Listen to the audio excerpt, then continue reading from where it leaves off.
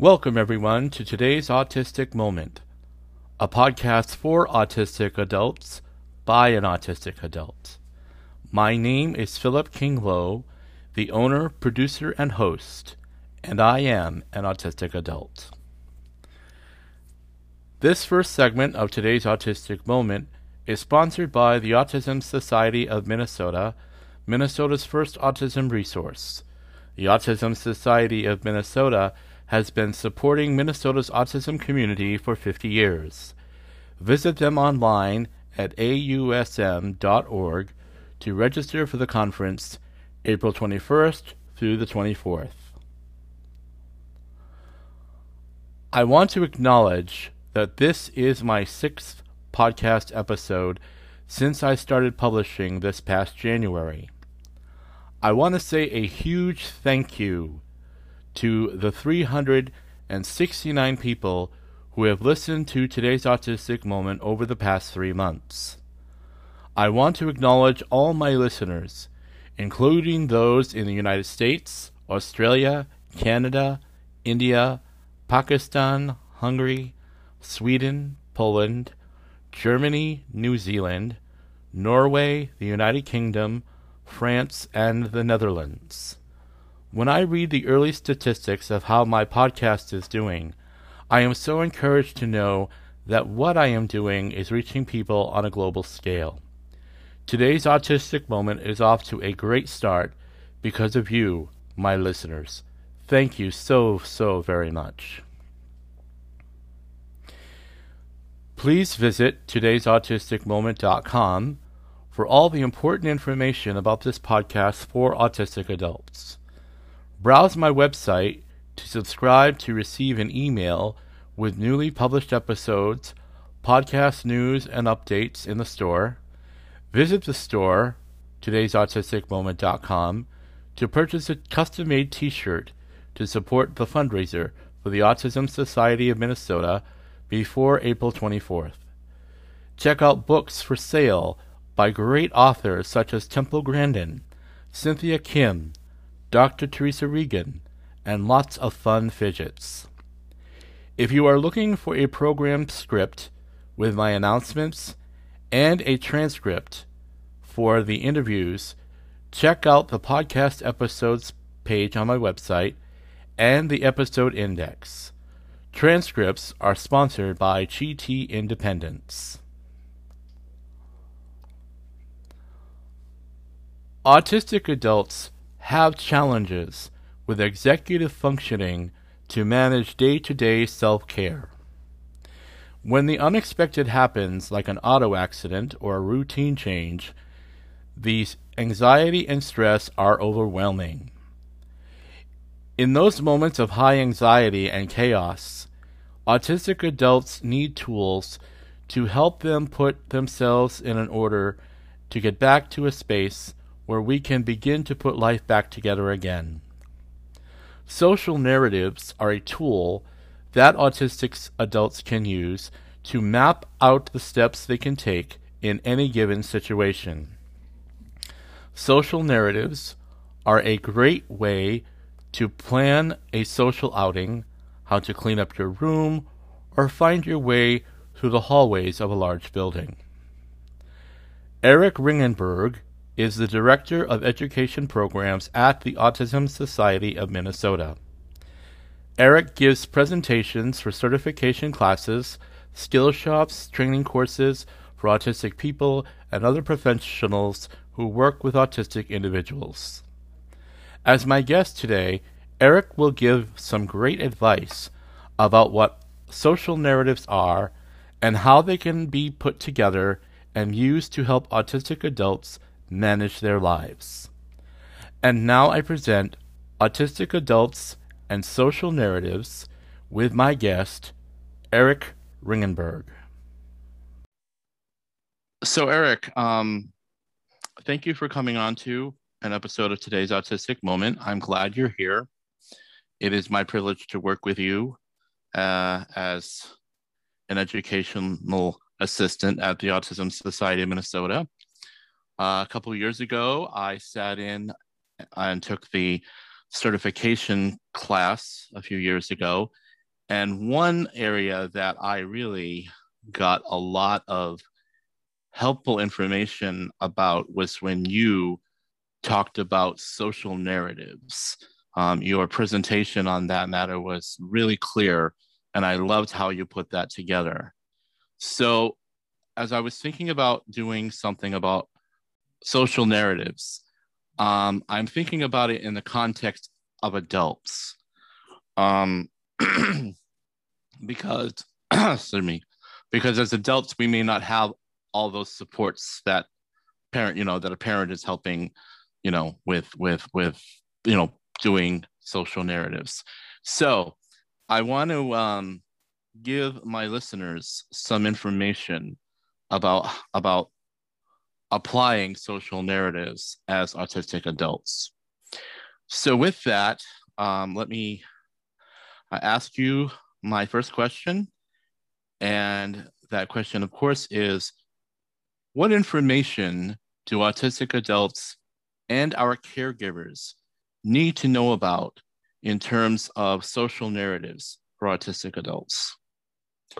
Sure. Thank you. And absolutely. Thank you for having me on the podcast. Before I start to describe them and answer your question, I'm going to kind of present a scenario. So if you can kind of envision this, put yourself into this spot. Let's say that you go somewhere and you arrive at your destination, but once you get there, you don't have any idea of where to go. You're not sure what to do. You're not sure how to proceed and accomplish what you are setting out to do. Put yourself in that situation and then think about how might you feel and how you would seek to move forward in this scenario. For some people, that sort of situation may be exciting or exhilarating, but for many people, that sort of scenario or situation creates a lot of anxiety, and that can be a big barrier to accessing the community. And so I start with that scenario because really what social narratives are is a way to try to address that sort of situation. A social narrative is really a short, simple story that using words and pictures, it visually represents some sort of social situation or social context, explains what to do and some of the expected social behaviors that go along with those circumstances. So really what a social narrative tries to do is connect the important details of that setting or that social situation and helps a person to understand the social context. And so that means not just explaining what to do, but why it's important to do that. Because sometimes that's the missing information for individuals who are autistic or may have other neurodiversities. Sometimes they may understand what's expected of them, but it may not be as intuitive to know why that's what's expected of them. And so that's just as critical to explain. Usually, or I'd say most often, social stories are developed and used as a individual strategy. So they're individualized to the person it's being written for in terms of the language level that's used, the vocabulary, etc. With that said, we also have done some work at the Autism Society of Minnesota to work with different venues, different organizations, different events to also create social narratives that can be accessed in order to promote inclusion and accessibility within the community and within those events. And so places like the Science Museum in Minnesota, the Walker Arts Center, I did one not too long ago for the Minnesota Wild and the Xcel Energy Center, but we really promote places taking the initiative because as of now, it's not required of them to do so. But this is something that they can do to really demonstrate not only that they can say or put down on paper that they want to be more accessible and inclusive, but to actually demonstrate that they're putting forth an effort in order to do so. And so, as I mentioned, usually this will pair words and text along with pictures. You know, there's that phrase that says a photo's worth 1,000 words or however it goes. And so I always really stress to people rather than using a clip art, rather than using a stock image, as much as you can, take actual photos of what people can expect, because then not only do you have the written description, but if it's somewhere that you've never been before, it's something you haven't experienced, you can actually get a picture of what it looks like. And going in with that sort of information can really be make or break the difference between being able to access those sort of settings or not. After this commercial break, Eric and I will continue our conversation about autistic adults and social narratives. Stay tuned.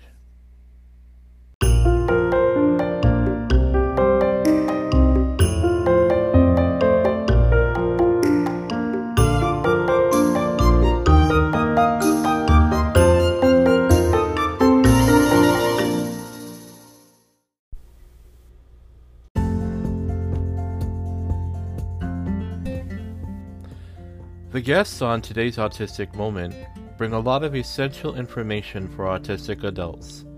Their ability to give advice that assists us feel safer being ourselves and advocating for autistic adults is worth every point they make.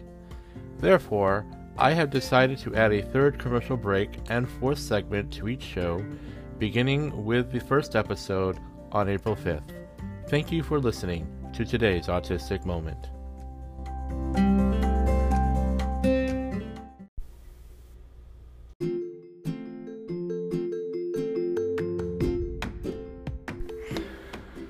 GT Independence is a national leader in financial management services for self-directed in-home and community-based long-term support. With self-direction, you have the right to live the life you choose, regardless of age or ability, in your own home or community. At GT Independence, our job is to help make self-direction easy. With self-direction, you make all the important choices, like who to hire, when to schedule support, how to manage your care, and even who to fire if things aren't working out. We take care of the administrative details, including Medicaid waivers, new employee paperwork, taxes, and paychecks. Founded in 2004, GT Independence is a disability-owned business that's proud to have assisted more than 25,000 people in receiving self-directed care from the safety of their own homes during the COVID-19 pandemic. By removing the increased risk of group living settings, self-directed care saved lives. To learn more about GT Independence and how to self-direct care in your state, visit www.gtindependence.com.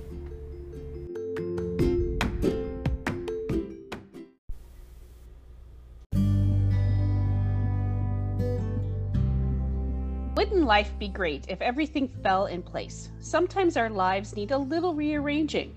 One of the most challenging times is when we experience a major transition, such as job exploration, moving to a new place, or simply when you are defining your path in life. During these challenging times, individuals can feel like there's a great river between you and where you want to go. Looking Forward Life Coaching helps carve a path to the destination that's right for you. Then lay the stepping stones so you can accomplish your goals. Visit us at lookingforwardlc.org for more information.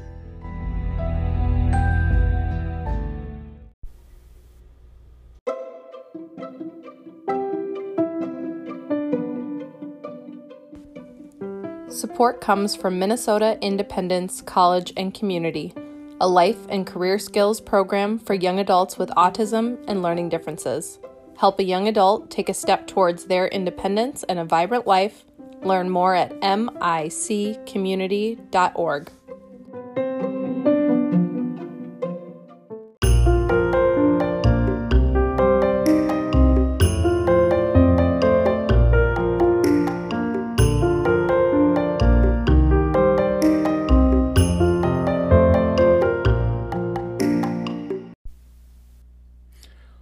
Welcome back to Autistic Adults and Social Narratives. And now, back to my conversation with Eric Ringenberg. Let's pick up where you were talking about social narratives helping out, like at the museums and such. And I believe what you were trying to say, correct me if I'm wrong, that these social narratives, they help autistic individuals basically plan their path to how they're going to have a particular experience doing, say, walking around a museum or walking around a place, so that they can actually take in what it is they're wanting to take in there. Is that where you were going with that? Yeah, it definitely can involve knowing where to go and kind of planning your route or sequence of activities, but also it covers important things like how to get to where you're going. Once you get in, usually there's some sort of routine when you enter a place, whether you have to purchase a ticket or an admission or something else. It's nice to know in advance what that's going to look like and what the expectation is. For example, some places that you go to, such as XL Energy Center or US Bank Stadium, you have to go through a security checkpoint, and that can be very anxiety provoking for some people. Right. So talking through what that routine is and what those steps involve can help people to feel more comfortable with going through that sort of process. Yeah. I also, in my introduction, I've mentioned about how social narratives can be particularly helpful with executive functioning. Can you talk a little bit about that? Yeah. So executive functioning, as you know, really boils down to kind of planning and organizing yourself and working towards goals that you have, whether those are short-term or more long-term. So social narratives can really help to just organize your thoughts and your plan so that you can go through a sequence of steps that you have somewhat thought out or has been laid out for you, so that in the moment, off the cuff, you aren't always having to do that consistently through your visit. So it takes some of those needs off of your executive functioning, so then you can focus those skills on others. Okay. Yeah.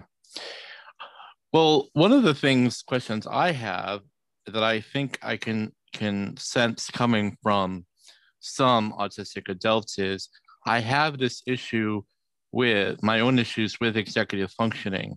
How can I, an autistic adult with executive functioning, plan a social narrative for myself? How does that work? Sure. What do you suggest? Yeah, that's a great question. And as I was kind of preparing my thoughts for this segment, really, I kind of broke it down into two avenues. We can talk about, I just mentioned how we've worked with organizations for them to prepare and make available social narratives for individuals. We also can talk about individuals taking it upon themselves to work on writing their own. So let's talk about that a little bit. Please. I do think that there are some barriers to that process, but by no means is it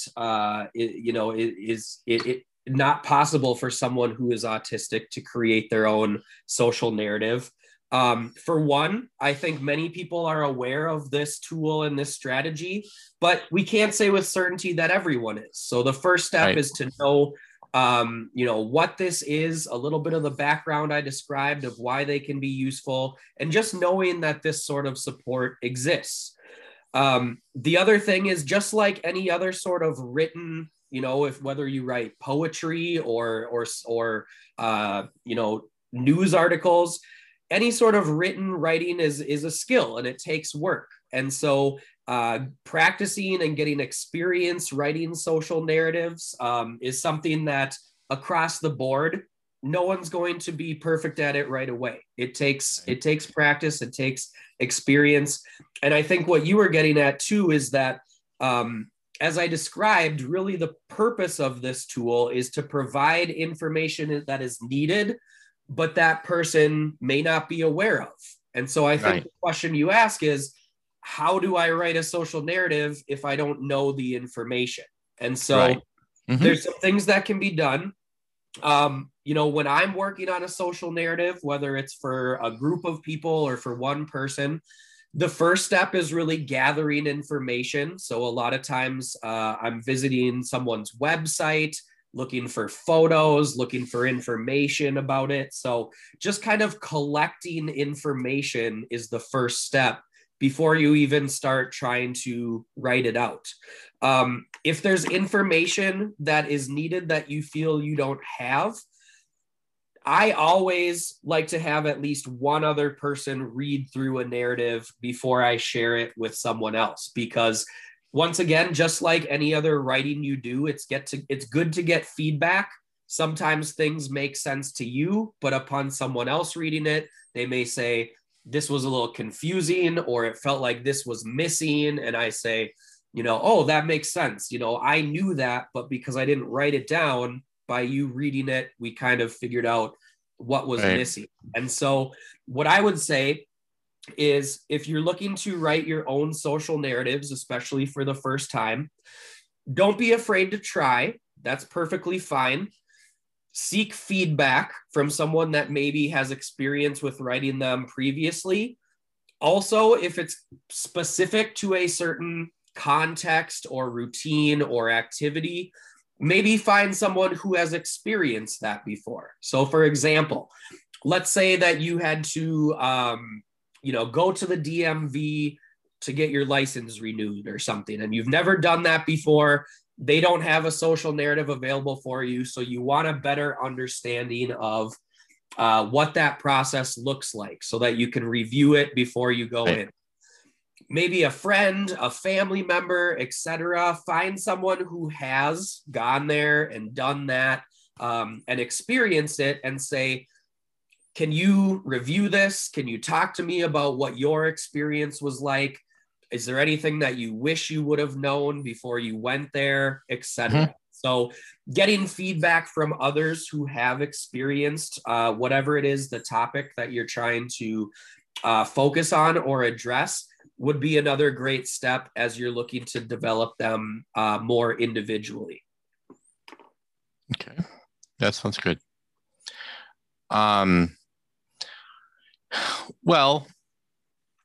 You've already mentioned the word barrier, and we're moving right along pretty well. So let me ask that second question.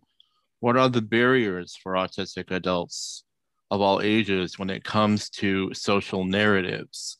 And we know that one of those barriers is there are autistic adults, not all of them, because we don't want to generalize too much here, because none of us is exactly the same, that communicating is one of our biggest challenges, and also communicating with others what our challenges might be to help us to plan like a social narrative. Again, and finding those, for many of us autistics, just finding individuals we trust to help us do those things is always some kind of challenge. And so, like I say, I think I sense that some may feel, well, these are not my strong points. How do I actually learn how to develop social narratives to help me do the tasks that I need to do? Mm-hmm. Yeah, we talked about, if we just talked about some of the barriers of especially writing them individually.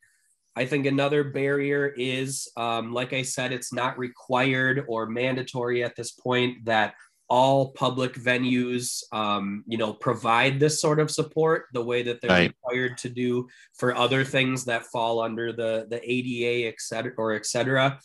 I do hope that whether it's at the state level or the national level, in the not too far future, we will go back and continue to add things like social narratives and some of the different sensory considerations into our legislation around accessibility.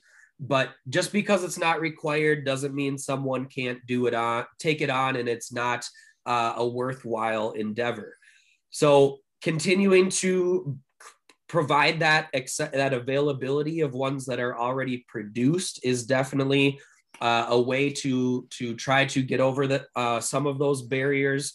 The other thing too is I think, as you're well aware, there's this unnecessary belief or mindset that as autistic individuals move from childhood into adolescence into adulthood, things like social narratives that they've received throughout their life that are highly effective, for some reason, as soon as individuals leave school, some people think that all of a sudden we don't need to do that anymore, or they're not needed, or they're not effective, etc.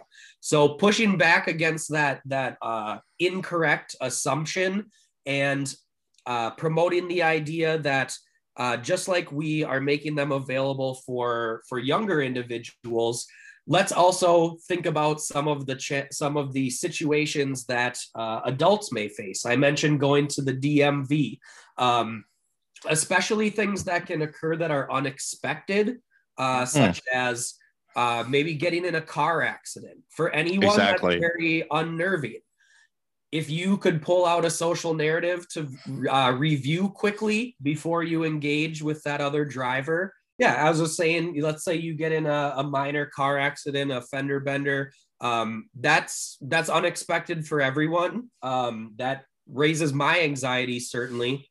But once again, if that happens, being able to pull out a short social narrative to review, to clarify, here are the things I need to do, that can go a long way to helping you be successful in what's a pretty stressful social situation. And so Right. I think finding those things that are scenarios that are probably less applicable to younger individuals, and focusing on putting those out there, like I said, a lot of times these are written for an individual, but we can also create a general template that then someone could individualize as they need. And so that way they don't have to start from scratch. Right. You can give them a framework to work with, an outline. And then if they need to tweak it a little bit, that's much less work than having to start from scratch. And so the other thing I would add is there are a number of resources out there that can assist you in understanding how to write a social narrative. And so I would encourage you to seek those out. There are some also kind of collections or small libraries where people have tried to assemble different social narratives. And you're always welcome to reach out to the Autism Society of Minnesota. We're always happy to give feedback. If you're working on a social narrative and want someone to give it a once over who has some experience, just reach out and we'd be happy to provide that sort of support. Yeah. After this interview is done, if you would send me some of those online, some of those resources online, I can include them in my autism resources links there so people can find them. Yeah. Well, I think that one of the barriers that can, of course, exist is that autistic adults often need something to help them for what is unplanned, for what is unpredictable. So what I hear you saying is, and again, correct me if I'm going on the wrong place with this, but perhaps it might be a good idea to do some pre-planning, such as if I were in an auto accident, here's the social narrative of some steps I will need to follow, and kind of have that around so that if one is in a situation like that, one can go back to that and say, this is something I should do. Now, of course, car accidents and other things like, even planning for many of the unexpecteds that can occur. Following a social narrative probably isn't going to be so neat and clean, but at least it provides some kind of possible structure that someone can go back to kind of help them remember that this particular situation is not an end all be all, but that there is a path to work through that. Mm-hmm. Is that about? exactly. Because especially if something unexpected happens, we all get that rush of stress and anxiety. And then when you're on the spot and you're trying to think, all right, what do I need to make sure I do?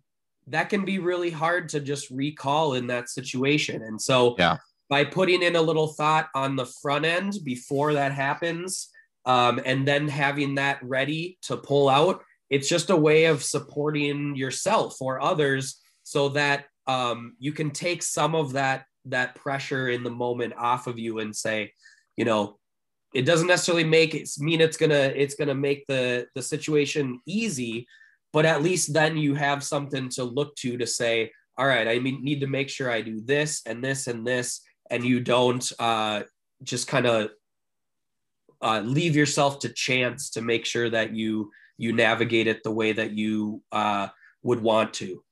Right. Exactly. Yeah. Yeah. Because those moments of high anxiety, where many of us on the spectrum have those anxiety disorders, or, you know, of course, there's many other disorders associated with being autistic. Everything from anxiety disorders to OCD to you know, we could name them all day. But the point is that a social narrative can actually be a good tool for de-stressing or taking that stress off rather than adding that stress on.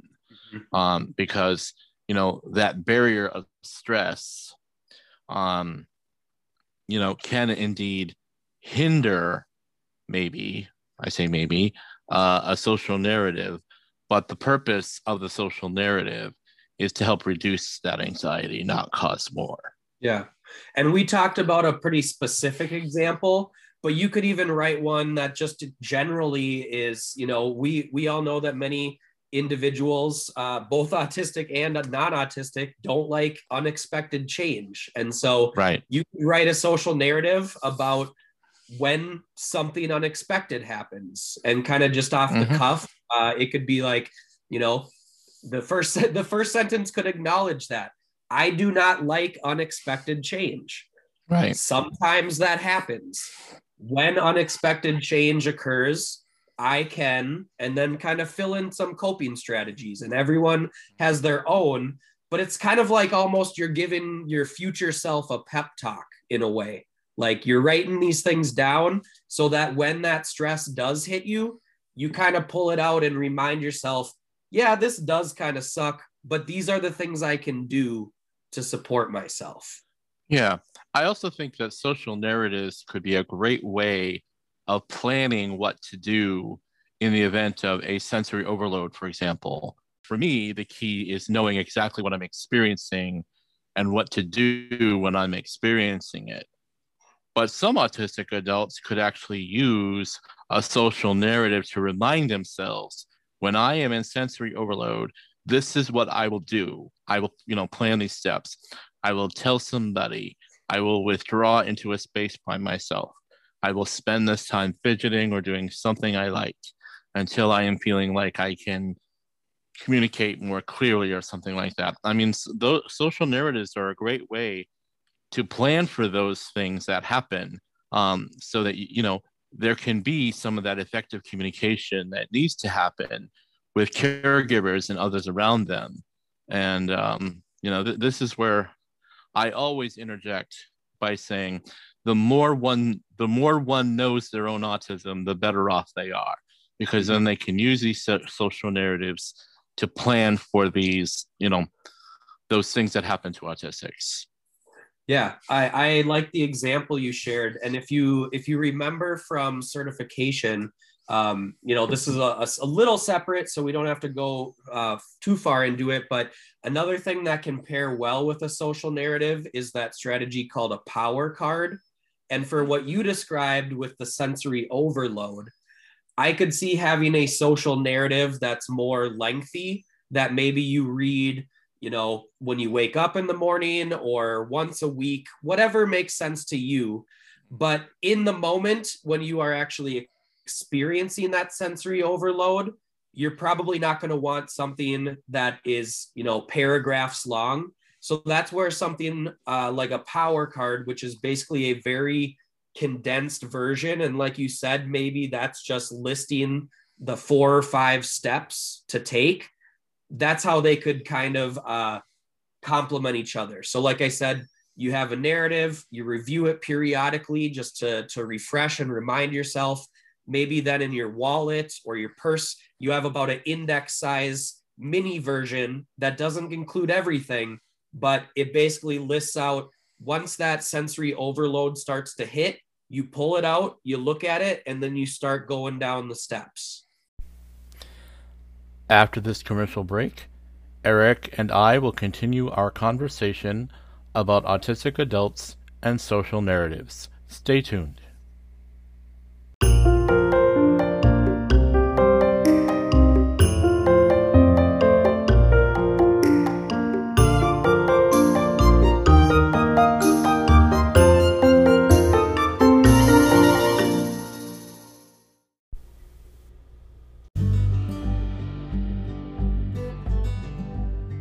Visit the virtual booth for today's autistic moment at the Inform, Influence, Innovative Together, the virtual collaborative conference organized by the Autism Societies of Minnesota and Greater Wisconsin, April 21st through the 24th. I will be offering appointments for those who might be interested in being future guests on my podcast or have suggestions about topics you would like to hear about. Be sure to purchase a custom-made t-shirt by April 24th to go towards the fundraiser for the Autism Society of Minnesota.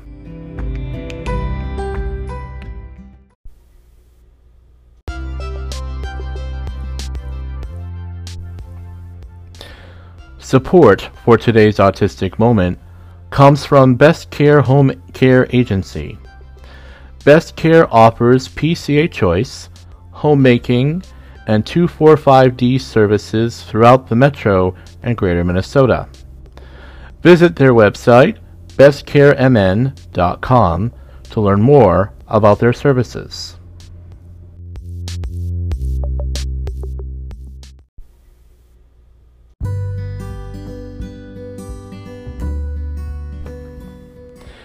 The Autism Society of Minnesota provides counseling services, support groups, the Community Resources Directory, Public Policy for Autistic People, Skill Shops classes, the State Conference, and Community Summit. The Autism Society of Minnesota provides scholarships to many low-income autistic individuals and families to be able to attend their many educational opportunities. They provide education for care providers and professionals to better understand autism and the needs of autistic people. AWESOME is providing training for law enforcement officials in their interactions with autistic individuals. The Autism Society of Minnesota provides summer camps and social events for families with autistic children, spouses, and so much more. To celebrate the Autism Society of Minnesota's 50th year and to support their work for the autistic community, I am having a t-shirt sale and fundraiser. Go to todaysautisticmoment.com and to the store to purchase a custom-made t-shirt anytime between March 1st and April 24th.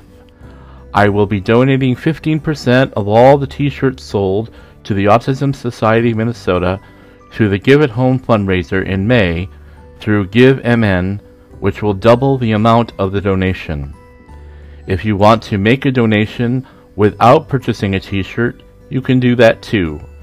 Click on the Donate to Autism fundraiser in the store to make a donation. Thank you for listening to today's Autistic Moment.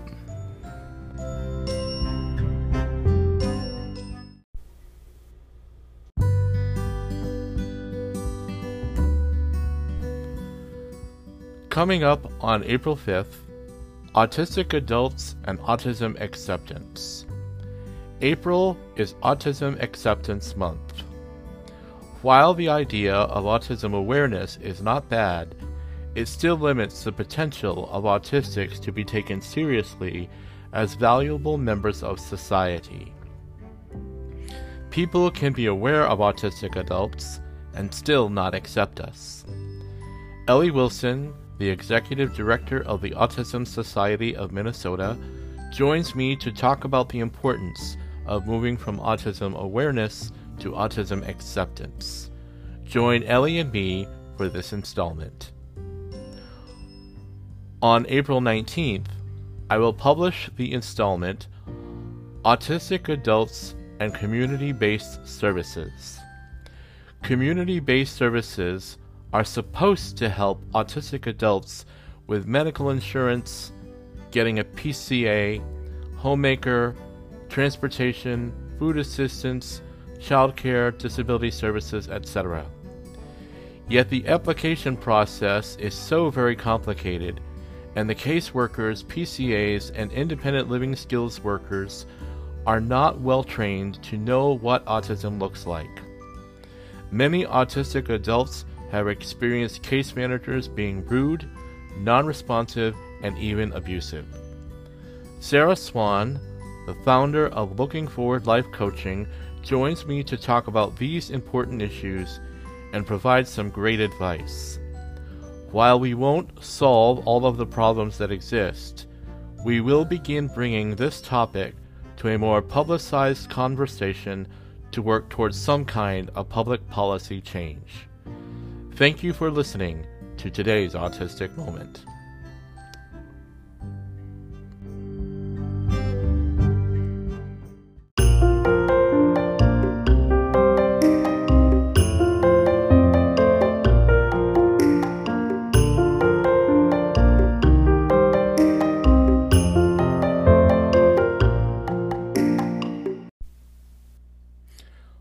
Welcome back to Autistic Adults and Social Narratives.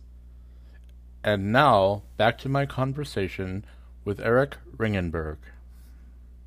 And I love where this conversation is going because it's going right into my third and final question. And that is, what steps do autistic adults and our supporters need to take to advocate for our needs? And let's begin by saying social narratives are a perfect way for autistics to self-advocate, because that social narrative gives them us one of those really clear tools as to how to do that. Yeah, what I would request is, if you are going somewhere that you haven't been for the first time, whether that's a museum, a venue, an event, look and see if they have a social narrative created. A lot of times on their website, it will either be under a drop down related to kind of planning your visit. Another spot that they sometimes land is within some of the accessibility sort of materials.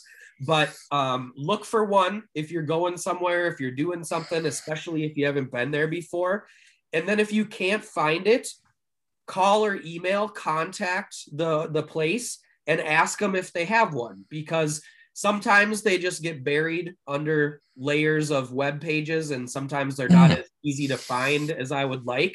The other thing is too, if they don't have one, by calling and requesting, we're advocating for that sort of support that, like I said, isn't required. But if people are calling and asking, and you're giving a little description of what it is and how it can support and help to be inclusive of all individuals, that's a big step advocacy wise.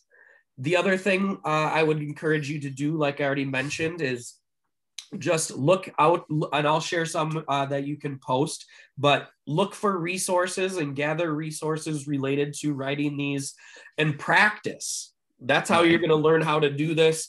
Practice, get feedback.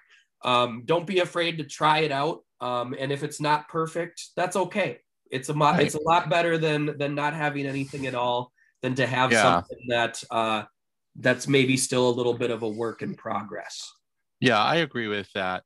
I think social narratives are also a great way of, say, dealing with many of those sensory sensitivities. I can think of a really great example of where a social narrative might be applicable, and that is like someone who is autistic is going to plan to visit a different restaurant, a restaurant they've never been to before. Mm-hmm. So a great thing for a social narrative might to be, going to be going to a restaurant I've never been to before. So number one, I'm going to look up their website, and I'm going to look for information about the restaurant and also information about the menu, and sort of take a look at menu items and see if there is something, to look beforehand at some things that might work for me and other things that might not work for me, and pre-plan that process. And then, as you say, maybe call them and say, can you tell me a little bit about your lighting? What your lighting is like. Can you tell me a little bit more about what times are more crowded or less crowded? You can, do some research about, can you tell me about whether you have spicier foods versus less spicier foods, depending on someone's, ability to digest certain things. I mean, you can create a social narrative around each of those steps to help you plan for something new and unexpected, to find some of your more predictable responses to things. Mm-hmm. This is again where I continue to stress knowing your autism is important, but also when we communicate with other people, whether it be restaurant owners or librarians or teachers or anything like that, and explain to them what we need, why we're asking questions. This is all part of telling our stories about what being autistic is like for us. And it gives them a little bit of an opportunity to think about how they may respond to that information. Absolutely. I totally agree. Whenever you're self-advocating, you also are advocating on behalf of the communities that you identify with, whoever Exactly. those be. Yeah, exactly. And social narratives, the word narrative is connected with the word story. Mm-hmm. And, I like to think perhaps a social narrative can be how I retell that story to myself, to remind myself that, wherever I am, whatever I happen to be facing at this point in time, is not an end unto itself, but that I can find ways of coping with a particular situation. I think that one of those places where I can think of an autistic adult needing to advocate for themselves. We all know that ableism plays a mean role in things. Why somebody might be going to what looks like an elementary form of trying to plan steps. And I think I can hear someone having to explain to a caregiver or to somebody who looks around them about why they need to do these things. And that it's not just a matter of a maturity judgment here. It's about being able to function on a day-to-day basis, to be as independent as necessary, and also to have some sense of what we can in fact achieve, so that we feel like we're actually achieving things for ourselves. You think you can add to any of that? Yeah. What comes to mind for me is my feeling that autistic individuals are good at many, many things. What often is challenging is doing more than one of those things at the same time. And so it's not that you can't do it. It's that, to use this example of going somewhere for the first time, it's not that you can't do that or navigate the sensory or figure out where to go. It's the combination of having to do that all at once that really creates the challenge. And so things like social narrative take some of that off of your mental plate, metaphorically, so that then you don't have to focus on that all at once. You don't have to try to hold all of that in mind and make sense of it and process and figure it out. It's about taking some of these skills that it's not that you don't have the skill once again.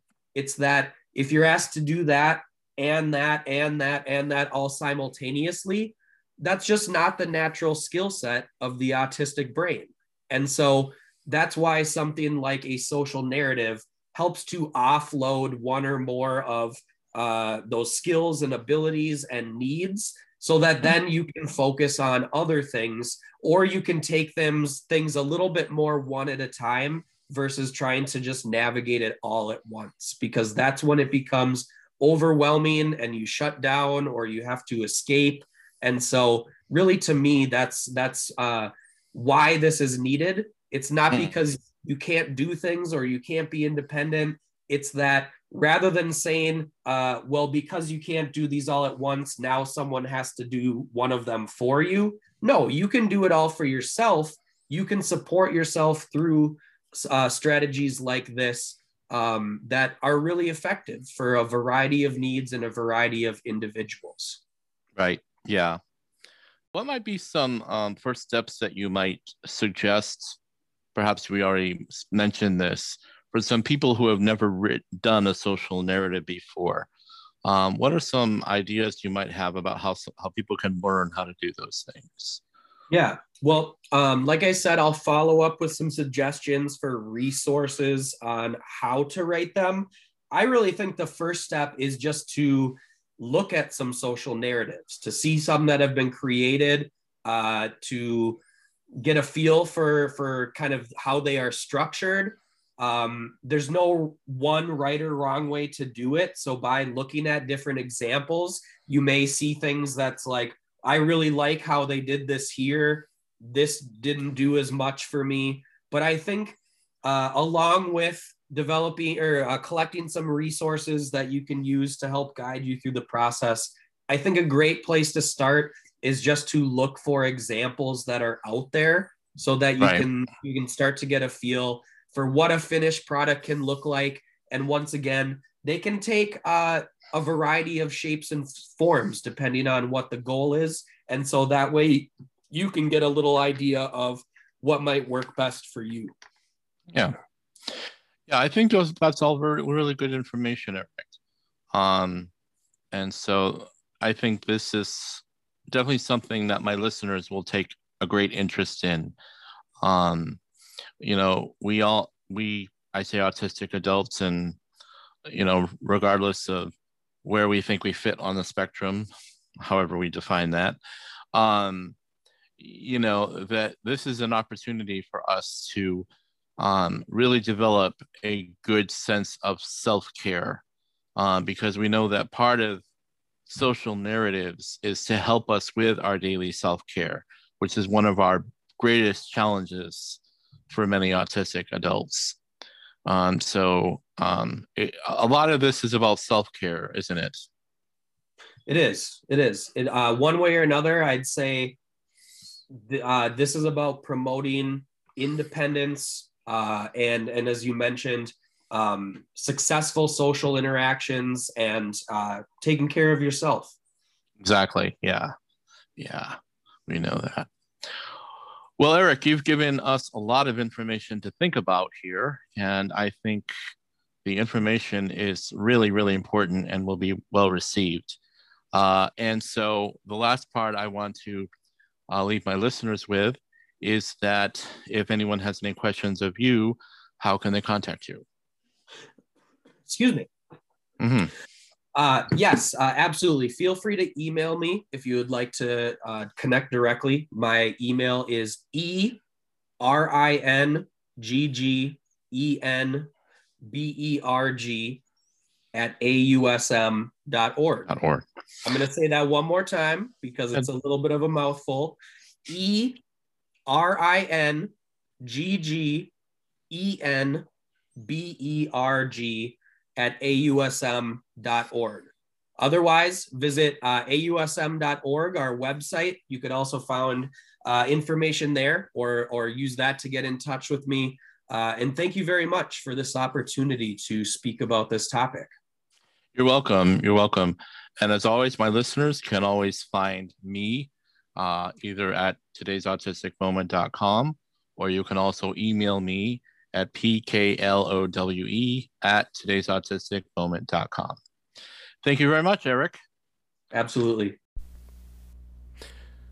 Today's Autistic Community Bulletin Board. The 2021 Awesome Summer Recreation Catalog, Awesome's Guide to Sensory-Friendly Minnesota, is now available on Awesome's website.